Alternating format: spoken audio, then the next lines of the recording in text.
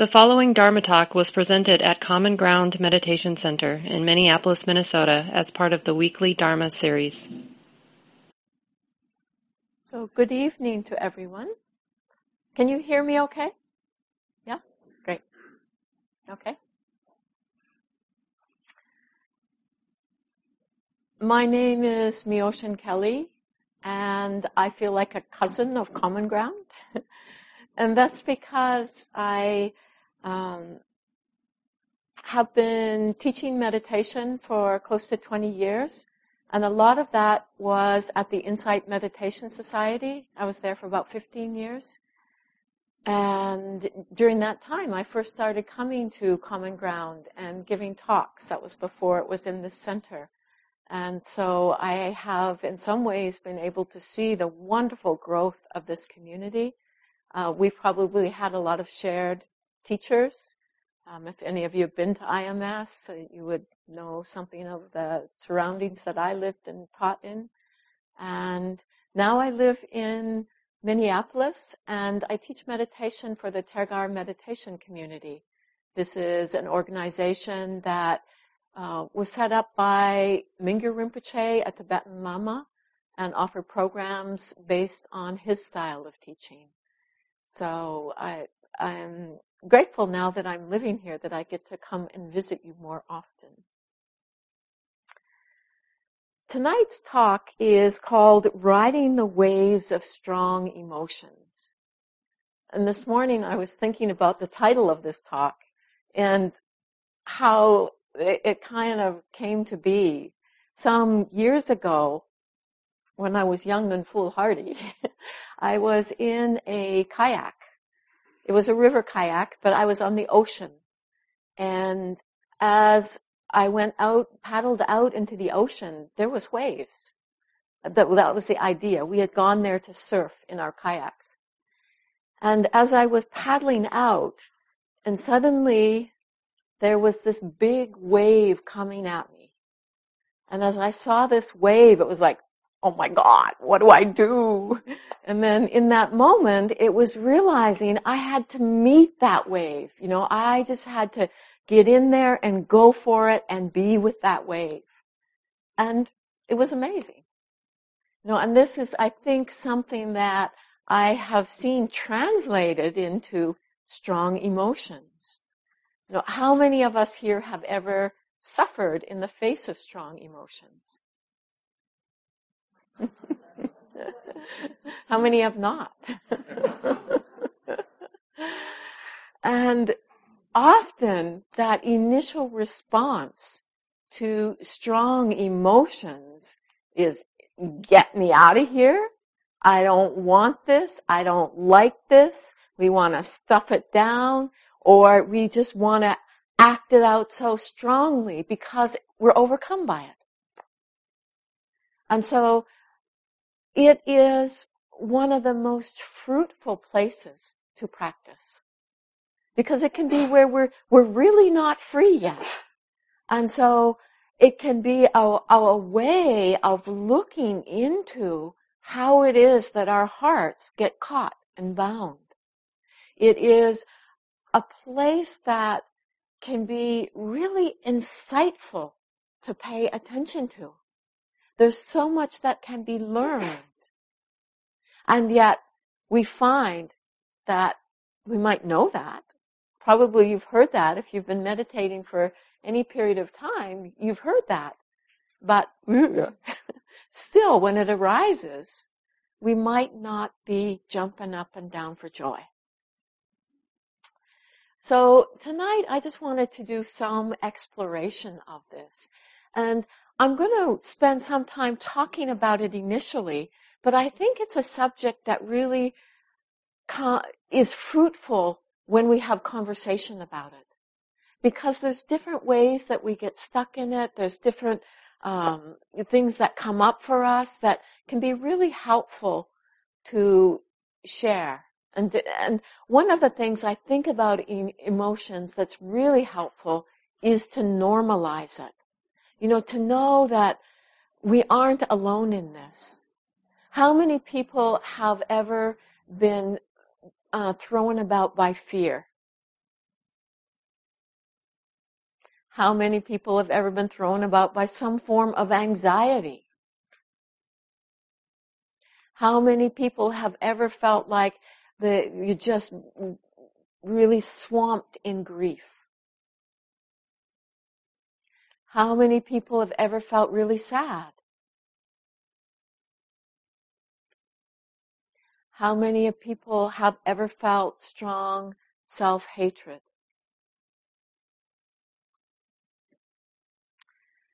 We could keep going on. And, there's just so many different flavors to emotions. They arise in so many different ways. And there's something that is a part of our lived experience as a human being. And they come about, they can come about when we meet situations in life where we don't like the way things are. We want to get rid of something. They can come about when we're intimidated by something in our lives, or feeling that we need to get rid of something in order to be happy, or that we need to hang on to something in order to be happy. So some of us have our most habituated emotions, ones that frequent us. And some of us might be frequented by fear. Some of us, it might be sadness, loneliness, feelings of despair. So there's and one of the things about those that frequent us is that they are a great place of exploration. And just even remembering when they arise that this can be a place of practice. There was a couple of teachings that I've heard from two teachers who have been really instrumental in my own life. And the first was from Mingyur Rinpoche, whom I mentioned. And he says, where practice is most challenging is the best place for practice. So, just remembering that when we have these emotions, it's not that we have to get rid of the emotion in order to practice, but that we can practice right there in that moment. And the other is a teaching from Sayadaw U Tejaniya, whom maybe many of you have heard of, a Theravadan monk, who just has a really keen intelligence, a great way of helping Western students and others. But, I've just seen that many Westerners have really gotten a refreshed sense of practice from practicing with him. And he emphasizes a lot of inquiry. And he says, when I have a weak point, I challenge myself. And that's something of that sense of riding the waves of strong emotions. That if we're really going to ride these waves, we've got to rise up to it. We've got to have that sense of, this is something I can look at, something I can learn from, something I can find to help me find peace and happiness in my life. And we don't have to see emotions as a sign of failure. That if we were really equanimous and had really good practice, that we wouldn't have emotions. Because emotions are just one aspect of what happens as a human being. And so, can we use it? Can we let this be okay? Can we let this be really brought into our practice and our sense of embodiment of our practice? Yes, we can. And actually it gets really rich when we do. Because it's in those moments where instead of turning away from that wave, we turn into it. And we use what's here now. And that's always going to be where we discover the Dharma. That's always going to be where we discover truth. That's always going to be where the potential for liberation is. And so if we're holding out to get rid of the emotion, it's not going to happen. We've got to make friends, make peace with Be okay with all of the different aspects that we encounter as a human being. And that's how we're going to find freedom. So the first is really letting it be okay that we experience emotions. And I will speak a little bit to, I know that there's some people who say, yes, I know some people can see they have strong emotions, but in my world, I don't feel that a lot. So I'm just going to talk, just to name a few places where if we think we don't have emotions, we might just notice what the flavor is like. And sometimes emotion seems like too big a word for some people. You know, for some of us, we relate fully. You know, we live in our emotions. You know, we live thrown about by our emotions. But that's not the way it is for everybody. You know, some people it's like, I don't think I have that many emotions. And yet, you know, Edwin, my husband, gives a description of emotions where it can be like you're in the theater and there's a lot going on the stage, and the emotions might be more like the lighting. You know, and the lighting is more in the background, but it has an effect on everything that's happening. And I think this is really important to know, because even if we don't see those emotions, they can become the lens through which we view life and coloring how we perceive life, and we don't even know it.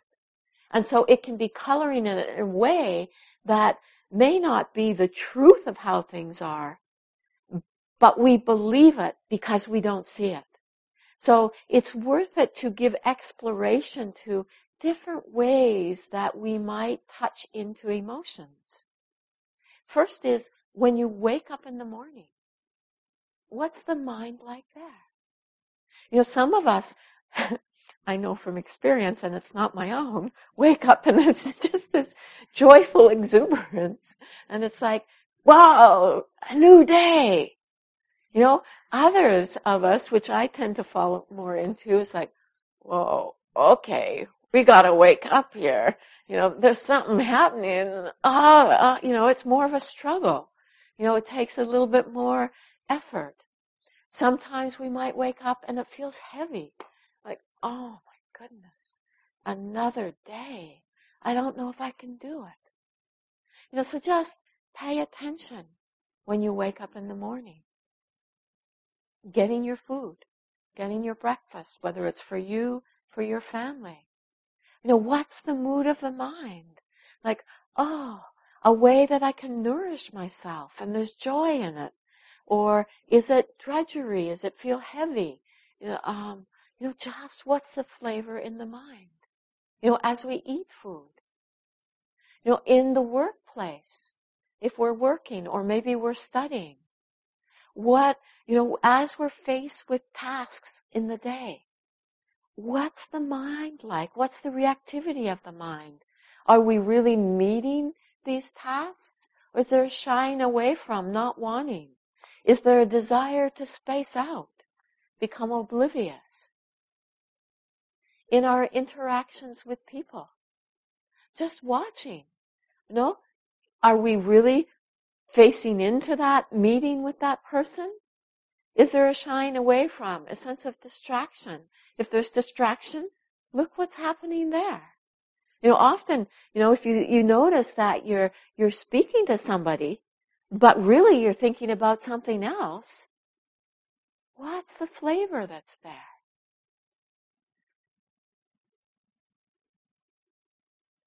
When we say goodbye to people, this is a really poignant moment, if we're present. You know, if we're not present, that's a whole other piece of the distraction. But if we're present with somebody, what's happening in moments of separation? What's happening in moments where we lose something?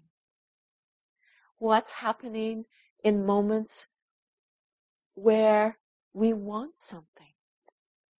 What's the mind like when we're engaging in an activity that we enjoy? What's the mind like when we're engaging in an activity that is repetitive that seems mundane, that we don't feel interested in. So just taking a notice, what's the atmosphere of the mind in the activities of our life? And, then there comes a point of really being able to be honest with ourselves. Because sometimes when emotions turn up, it's not a pretty picture. Sometimes it's not the idea that we have about ourselves. I remember before in my own practice, thinking that I was a reasonably kind person.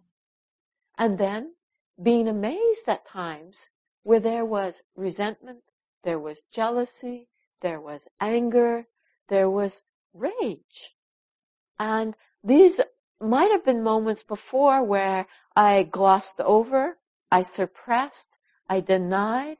But when I gave that space of, it's okay, we can let things be here, and there was awareness, it was starting to see a little bit more. When we really become more present in our lives, we start to see more of the stuff. But that's okay. Let it be illuminated within awareness. And awareness itself has its own protective mechanism. What is that?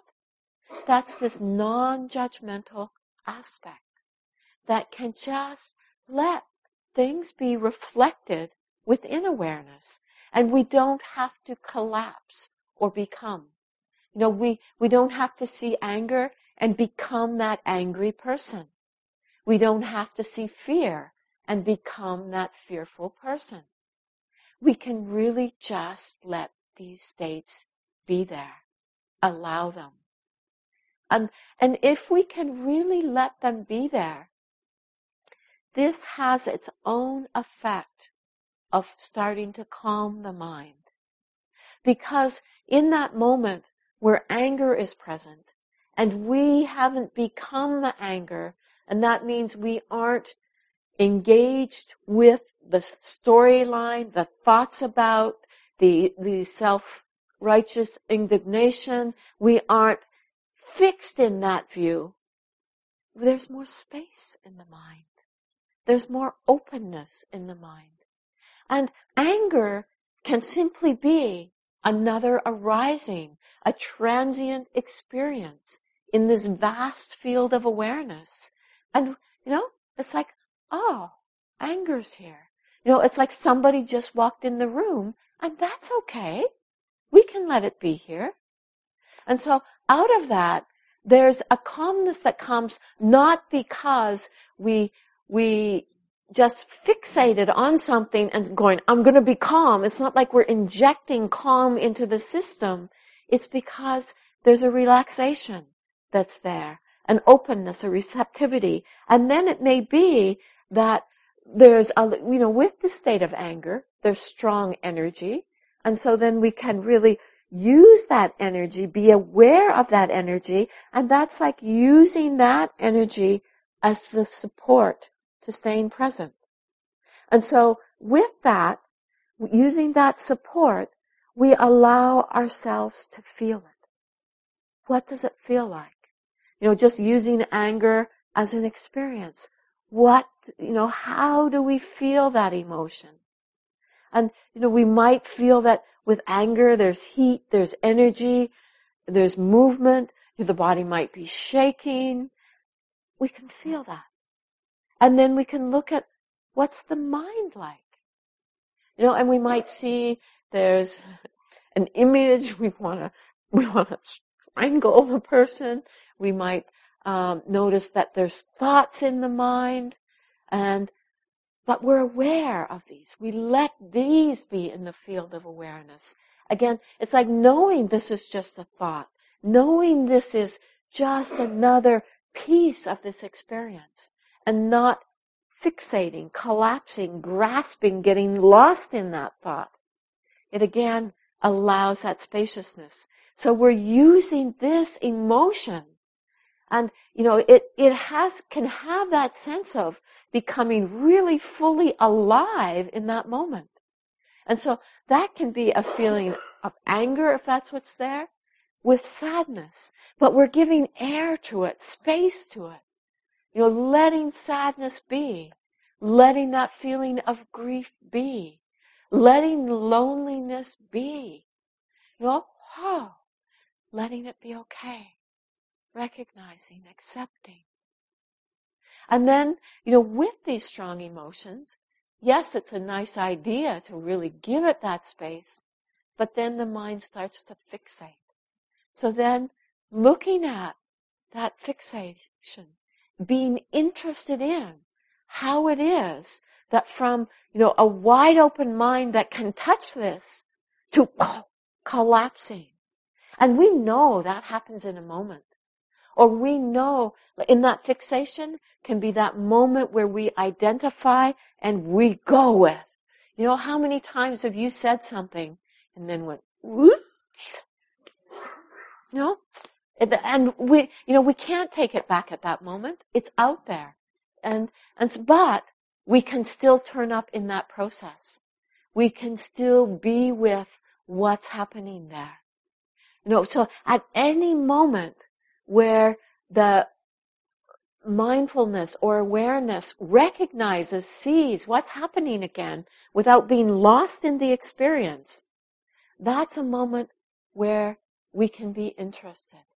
And that's a moment where we can explore, look at, watch this process where we get so identified with these states. And, we can see, is there an experience that we're getting identified with here where we want something to be a certain way? Is there a belief idea we have about how things should be that we're getting, caught up in and really wanting to assert our idea of how the world should be?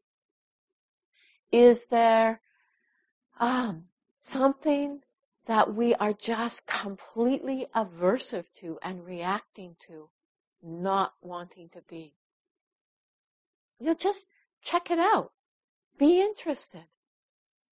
And this takes a lot in itself. Again, I know it's easy to say, be interested. But in those moments where it's so strong, if we don't know why we would be interested, we won't have the willingness to do. Similarly, it's like if we simply practice meditation because we think it's good for us, chances are we won't stay with it very long. We've got to have a sense of why we do this. Going back to the looking at our motivation when we began the meditation period.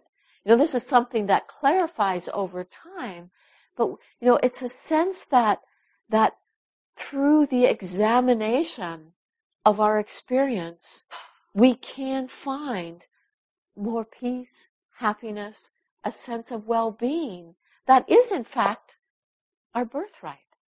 That is, in fact, something that we can all come to discover within ourselves when we find the way to not be so caught up in and fixated on these different aspects of experience that we cling to. So we need to know why it is that we would be willing to look deeply into anger, which can be anywhere from knowing that by looking deeply, we can actually begin to calm the mind, which will bring a little bit more peace and happiness in our minds, to knowing that by doing this, we can come to know, come to understand the way things are, and to be able to live in accordance with reality, where we're not constantly battling, trying to assert our idea of how we want things to be in a way that it can't. So we start to really find a way of tapping into our own innate wisdom that is at peace, at ease with how things are.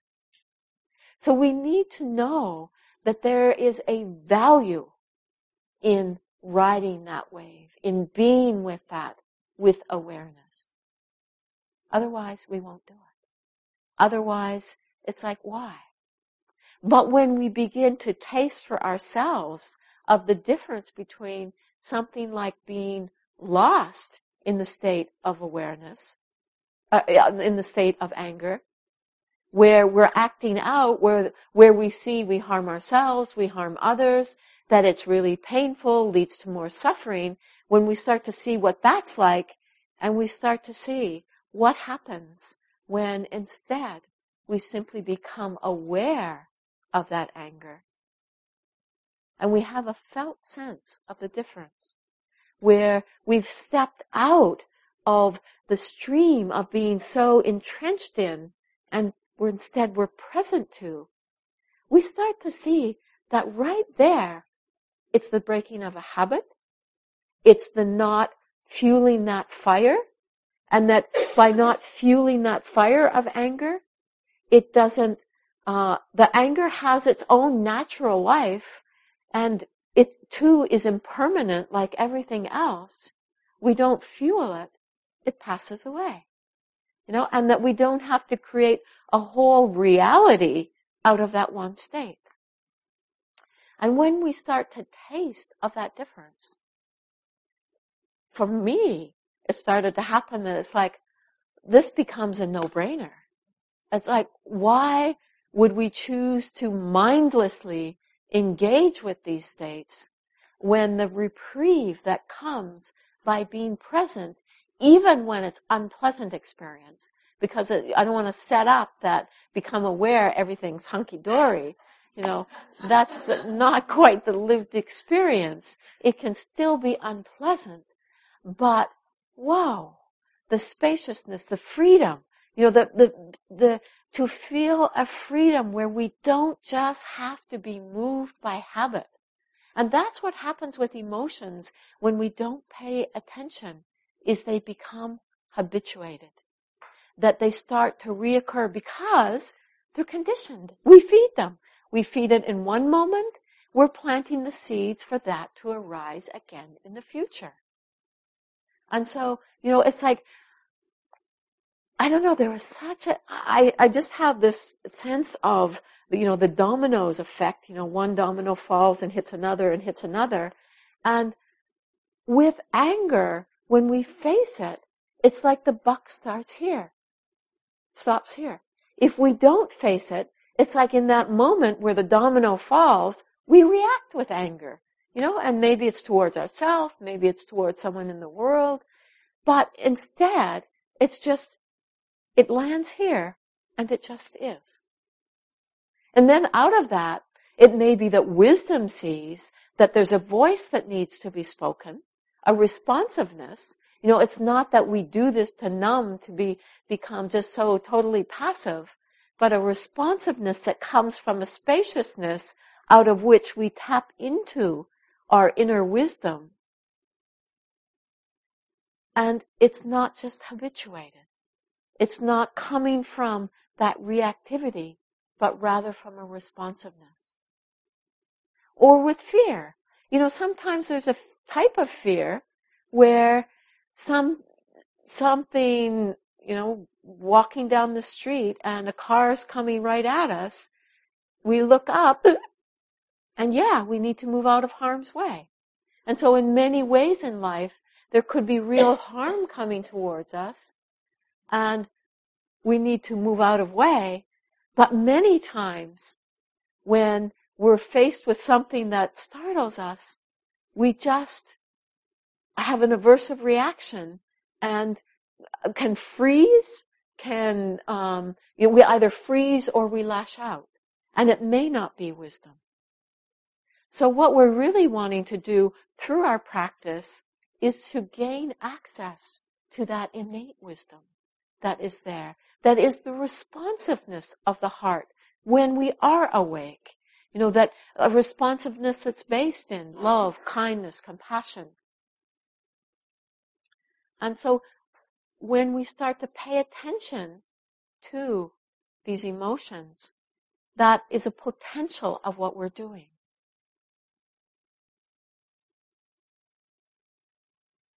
So knowing something of the potential.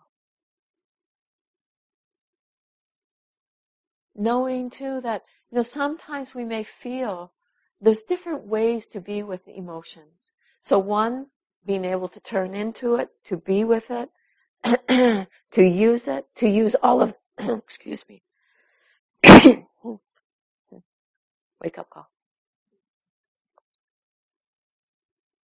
To use all of the different aspects of it, to be aware of the feelings in the body, the thoughts, the images, to stay present to that, to actually use a sense of inquiry, investigation. Where's the mind fixating? What's being held on to? Where's the sense of self solidifying here? Looking at it from that way. Looking at it to see just the changes within it. So we can come to know something of the truth of impermanence in it. To be able to see the fluctuations, to see that it's not so solid as it appears, that there's more permeability. So we can explore it in this way.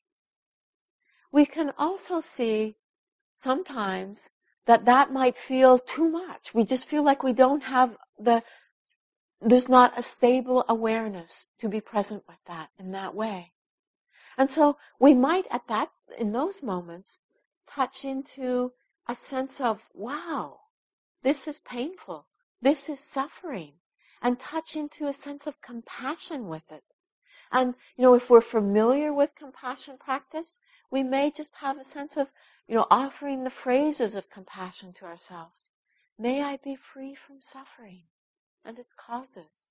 And just with that, we're allowing that state to be there, but to be touched with kindness, a sense of softening, and, appreciating that there is this quivering, this trembling in the heart. This is hard, and it's okay. So we learn to stand with it in a different way. We learn to be present with it in a different way. There is even a practice where we can open to it, allow it to be there with a sense of kindness, care, and connection to others, knowing that, when we have these strong emotions, we are not the only beings who suffer from this. Because often when we suffer from emotion, we are the ones that are caught in this. This is our suffering, and it really becomes another banner of self in a certain sense.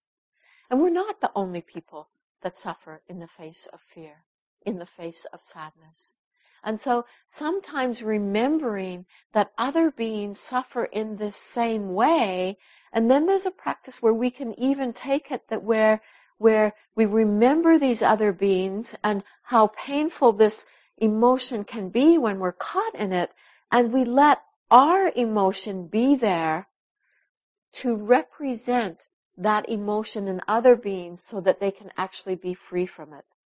And that's a practice that can be done, that in that moment we're allowing our own sense of benevolence of heart, of loving kindness, of wishing well for others to help hold this emotion that we're experiencing to enable others to be free. And it can be a very empowering way to be with some strong emotions. It's a practice I'm not going to go into in more detail now. I will just say in brief that if you have interest in exploring how to work with emotions from the perspective of loving kindness, compassion, joy, and equanimity, a weekend, not this weekend, the following weekend at Tergar, I'm actually doing a program around this. But that I want to open up the potential that these emotions can be held with loving kindness, compassion, and that can bring a fearlessness to our potential to allow these emotions to be. So when we're faced with strong emotions, what becomes really important is that we have an honesty, and that we know when we have the capacity to turn into that wave, and when we don't. No, I actually don't know what I would do if I was facing into that wave in my kayak like I described and felt like this is too much, I can't do this. I know that if I was out body surfing, I would dive under the wave. So there's a similar way in our lives when, we've been in a really rocky place and then suddenly there is a wave of sadness that's coming and that feels like the boat's just gonna sink. Then we need to know other ways to be in that moment so that we aren't trying to be with that which in this moment we don't have the resources to be with simply through awareness. And so that might be where we see that we need to turn our attention in a different way. So then we might turn to loving kindness, compassion practice. So we try something different in those moments. And, it could still be then that we find that we're swamped with strong emotion. And so then a third step that we can take, and I'm going to run through these at the end. If you feel like you missed number one, I'll come back to it. But the third step that we can take is to step back. And to often in our experience with emotion, there can be something that's fueling it that we haven't yet seen. And that can be resistance to the emotion. That's really common. That we want to be with some emotion, but actually there's a resistance. We don't want to. And we don't see the reaction to it. And then there's just a sense of not even being able to get near to it or just feeding it and we don't know why, but it's because we're resisting it. So if we step back, we give it a bit of space, we can start to see what else is here. Maybe there's a thought that's fueling it, a belief, an idea. And so it's like just, the emotions in the room, it's like stepping back. What else is here? And then we see if the emotion still feels really strong, it's like take a break from it. And so that's different. If we're sitting on the cushion, it might be that if we're sitting in a room full of people, take a break from it. We might just open our eyes and just be here and not try to do anything. And it's just letting ourselves be. It could also be that if we're at home, we're practicing, that we do something like take a walk, have a cup of tea, maybe read a book, letting the mind find a way that it can connect where it's not feeling so threatened, where balance starts to come back into the mind. And then, once we start to find stability again, then we can go back to the emotion if it's still present. One thing that's really important with the taking a break is that as meditators, we often feel like we should be able to be with something, and that if we can't, it's a sign of failure. But in fact, it can be a sign of wisdom, that it's like, okay, this is enough right now. We really have to learn to listen to when it's not, just an instant moving away from something, but we've actually been through these steps, and it's like, whoa, this is too much in this moment. And being willing to take that break. And then out of that, the energy rebuilds, that we find that we have this balance in the mind where we can look, we can explore. So with difficult emotions, the 4 steps we can take is 1, we simply try to be with, be aware of, be interested in. It's our main practice.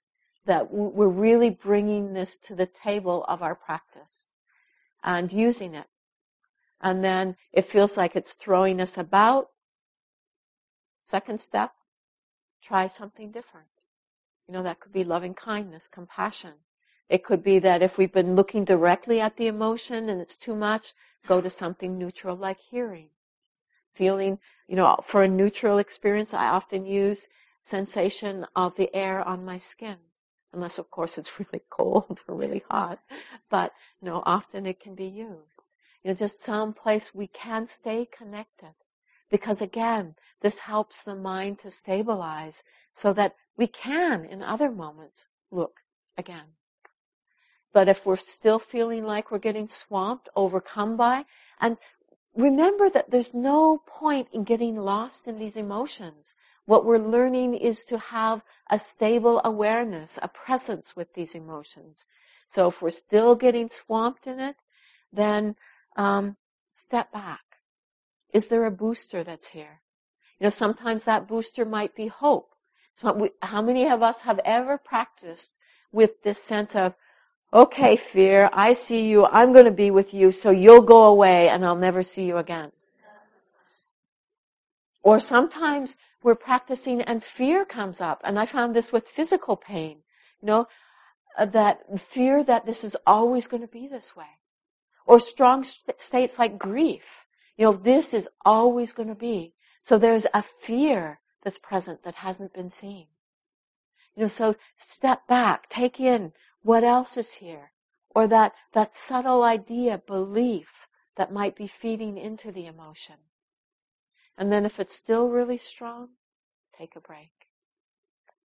And take some space. Let the mind come back into balance. I'd really like to just encourage you to, this is a part of being a human being. Bring it to our practice. Bring it to the path of awakening. Bring it to being something that has the potential to wake us up here and now, to help us live more fully as human beings, to accept that, we have emotions, some of them we like, some of them we don't like. The ones we like, we get caught in because we want to hang on to. We want to make permanent. The ones we don't like, we want to get rid of. We don't want to deny. But opening up to this full range of what it is to be a human being. I'd like to just end this before I open it up to conversation, is a teaching from Mingyur Rinpoche. He says, among all living creatures studied thus far by modern scientists, only human beings can be said with absolute certainty to have been endowed with the ability to make deliberate choices about the direction of their lives, and to discern whether those choices will lead them through the valley of transitory happiness or into a realm of lasting peace and well-being. Though we may be genetically wired for temporary happiness, we've also been gifted with the ability to recognize within ourselves a more profound and lasting sense of confidence, peace, and well-being.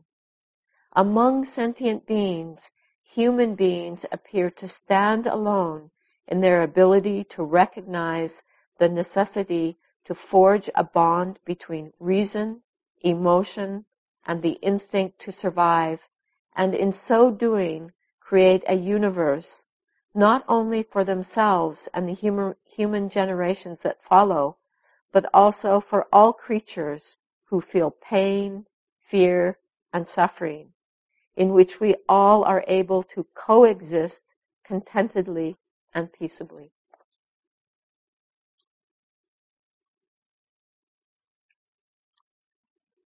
So, just opening it up here to discussion, questions, comments. Yes. First, thank you. All the way back in the beginning, I think you started with just the story of the wave, meeting the wave, and just after that, sort of a list of emotions which we all can kind of agree are the negative ones. And it kept coming to mind, like, that wave sometimes is, love, the strong emotion of love or passion or something that's a little more fun. Yeah. But I find, like, just this, it's the same way as if you're working with anger. when it's really hot and strong, it can be the most difficult to be moving in with it or working with the wave as opposed to getting swamped by it. Right. And I think part of the goal is just to keep moving into that space of intimacy even when it gets really hairy or the situation is you're right on the edge. So I was just hoping maybe you could say a little bit about riding the wave of deep intimacy and sort of how that works with expanding the practice around fear or sadness or depression. Sort of. Could everybody hear that? Yeah? Great, good. It's a really good question. Thank you for bringing that up.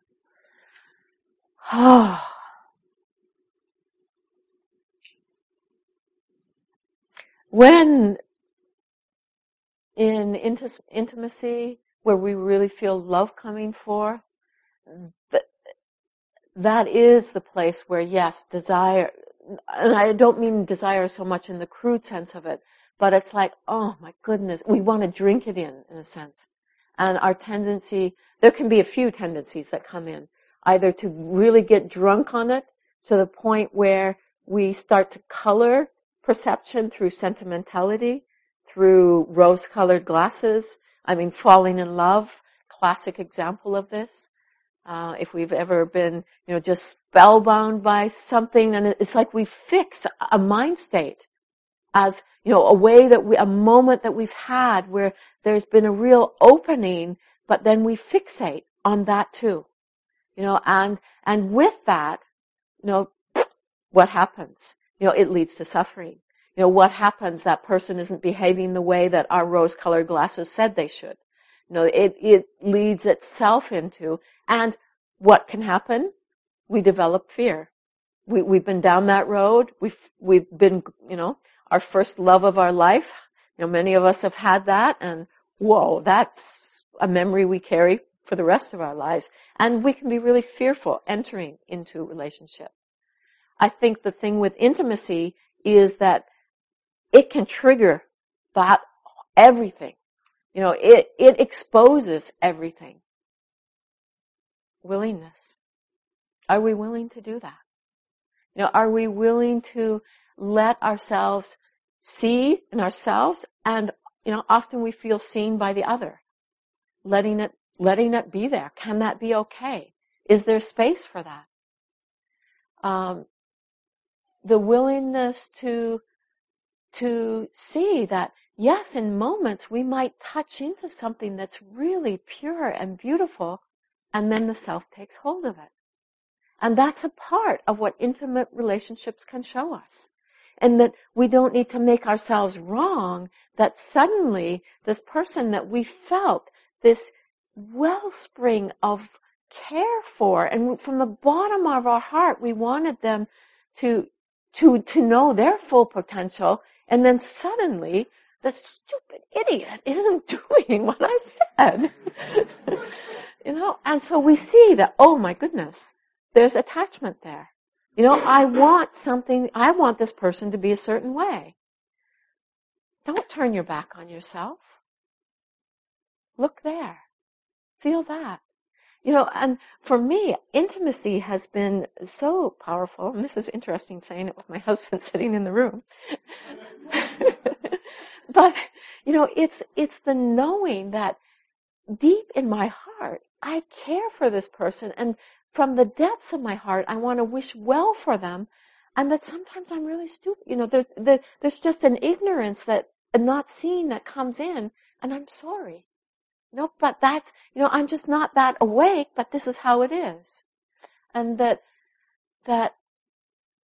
it's okay. It's okay within relationship to be both. But if we see that we're just getting stuck in habit, sometimes relationships aren't so healthy. Where two people aren't using it as a place to wake up, but just locked into habit, we can just be perpetuating that lostness. So then it's being able to see, hey, I need a break. So we just use that intimacy.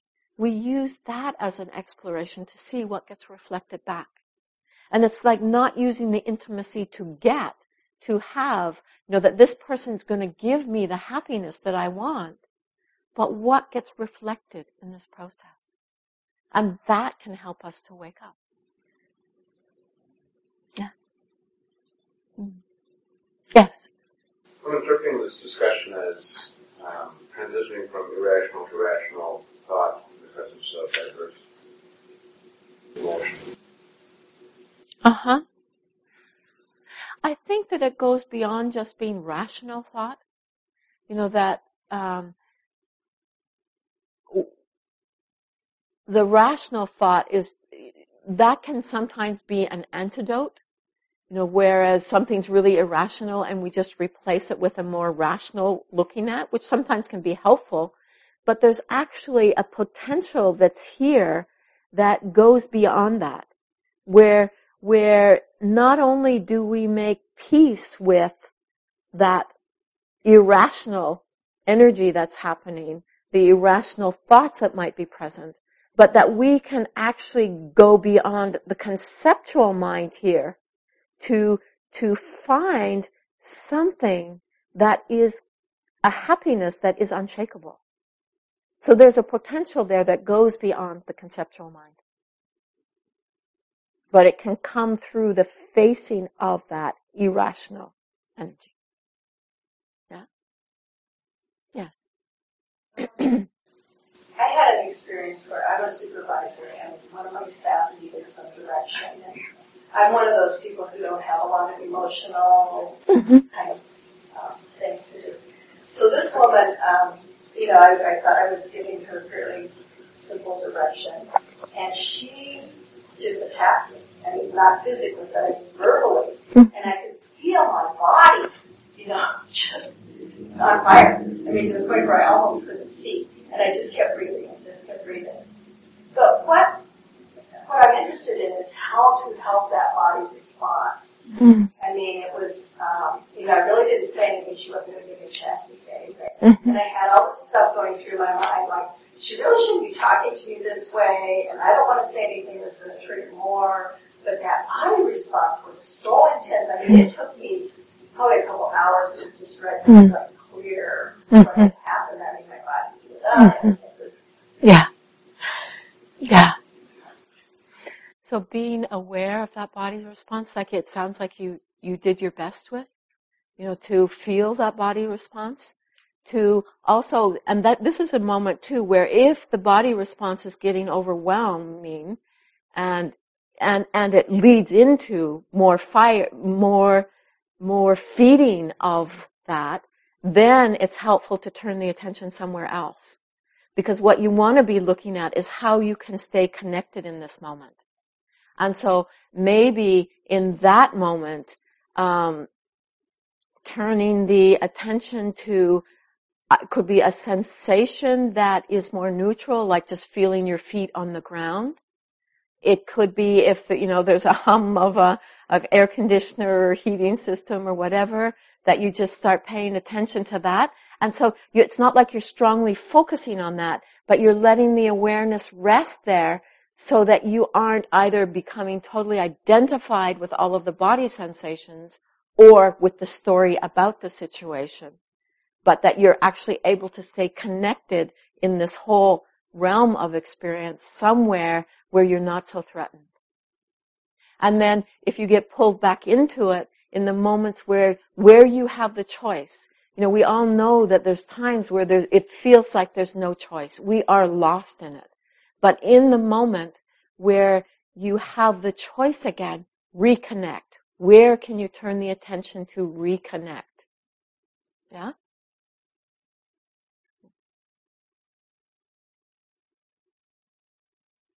And, that's where we also need patience with ourselves. Some of these are really, it can just be the explosiveness of a situation where the body, is feeling threatened. This feels abusive in some way. And so there's some sense of threat. And so, there's a responsiveness that's there. And so, it can be the strength of the situation. And so it depends on how long, not always how long, but how much stability we have in being able to be present with in a moment, how much we can really meet that situation, and how much we need to turn somewhere else. And that's where the honesty is really helpful. So we're not putting an extra burden on ourselves in that moment. Because really it's a moment where we need complete kindness. Yeah. Yes. Yeah, thinking back to weekend retreat that we had here, and I had something going on in my life that I really was making a story, and there was a lot of anxiety. Mm. And I liked, the list of different ways to work with the emotions that she gave to us. Mm-hmm. And I said, work with all of them. Sometimes all at the same time. That's the question. Because I could tell there was a lot of aversion and I just wanted to get off this and it was really hot. And so I kept trying different techniques. And I could tell it was because I had a lot of aversion. And so the question is it good to settle on one thing or I don't know, question.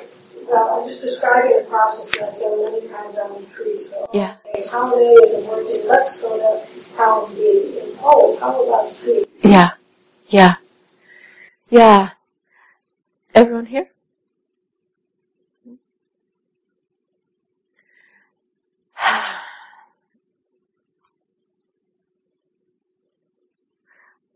Often in that sense of trying different techniques, there can be, sometimes it's a healthy aspect, and sometimes underlying that is I'm techniquing it to get away, to make it go away. And so it might be just the scene, and for me, just the feeling of that energetic, or the feeling of the trying, don't worry about what you're trying, but just feeling the energy of that is closer to the visceral experience that's there, that we're somehow overriding by the techniques themselves. So that's that sense of more backing up in the whole room and looking at the energy that's underlying this. Yeah. Yes. I'm wondering how you go about handling numbness. Riding a strong emotion, if you're feeling numb or not knowing how to get in touch with the strong emotion. Right.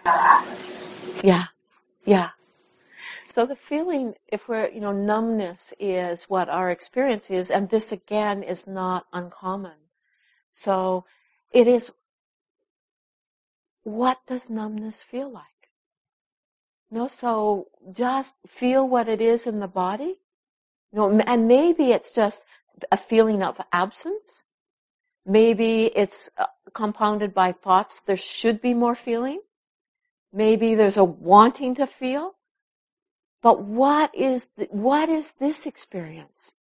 Just explore the numbness. This is what's here for you. And so, to notice changes. Like maybe we're doing one thing and we feel like there's a numbness, and what that's like when we change activities. Is that numbness still there? Is there times in the day when the numbness is not there? And so just letting there be an exploration of this experience too. Because it's funny, we say strong emotion, but sometimes the subtle emotions that are pulling in some way are in themselves strong. So strongness doesn't always mean it's dynamic in that way, but that there's something that's really permeating the space, might be a better way to say, a description of the strong emotion. So what's permeating the space? Even an absence of feeling. Yeah?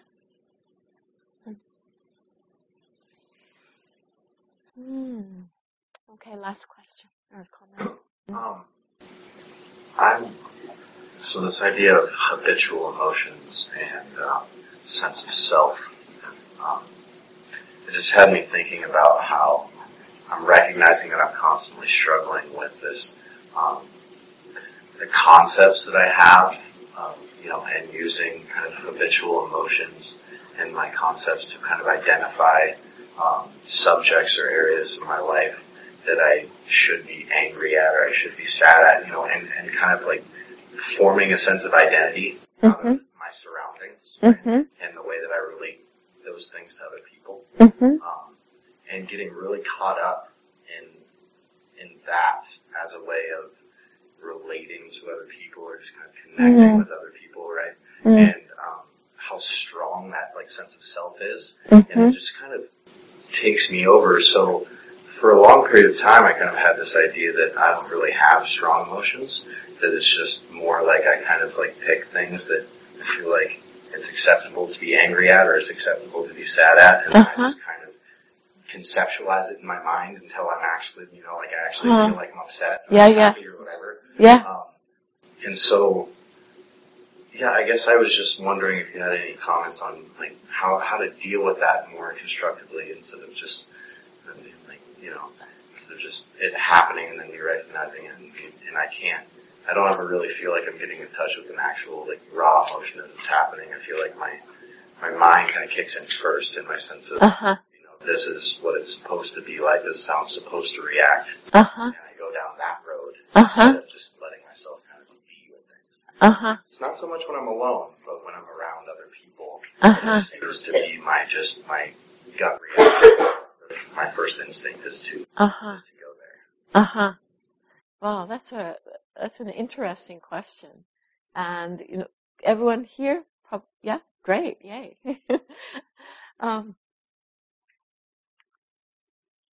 Because you're experiencing it through seeing it in situations where you think it's appropriate for anger, and then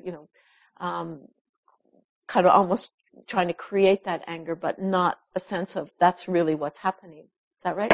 So it's almost a manipulation. A manipulation. Yeah. And this is what we do in so many different ways in our life.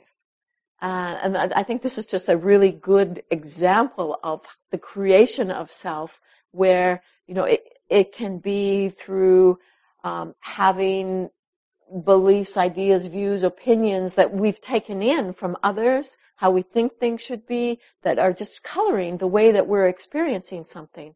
And we live according to that story. And so, it's like just call yourself with interest to what is happening here. Knowing that, first of all, confusion, because we're not even really clear what's happening. So it might be identifying confusion in the mind, and then what does confusion feel like? But taking that moment where we know you've already identified this is a habit, and that's like I said before, it can be the mindfulness bell. Just like we hit a bell here, that's your bell. What's going on? And just having that openness of mind. Don't have a story, a program about what's happening here. Really let the mind be fresh. What is this? What's going on? And then you just look to body, you look to thoughts, you look to images in the mind, and you don't have to figure it out. Look, see, feel, be with. Sense of listening. What is this? And let it unfold. And that's life right there. Yeah? Okay. All right, maybe we can just take a moment for silence.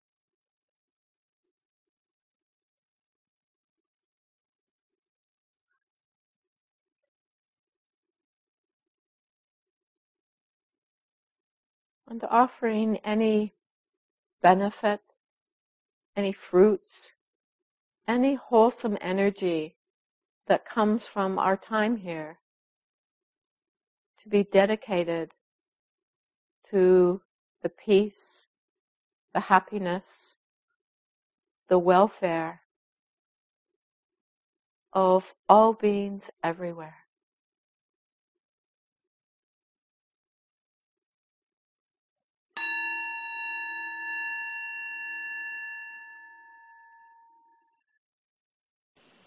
This talk, like all programs at Common Ground, is offered freely in the spirit of generosity. To learn more about Common Ground and its programs, or if you would like to donate, please visit our website, www.commongroundmeditation.org.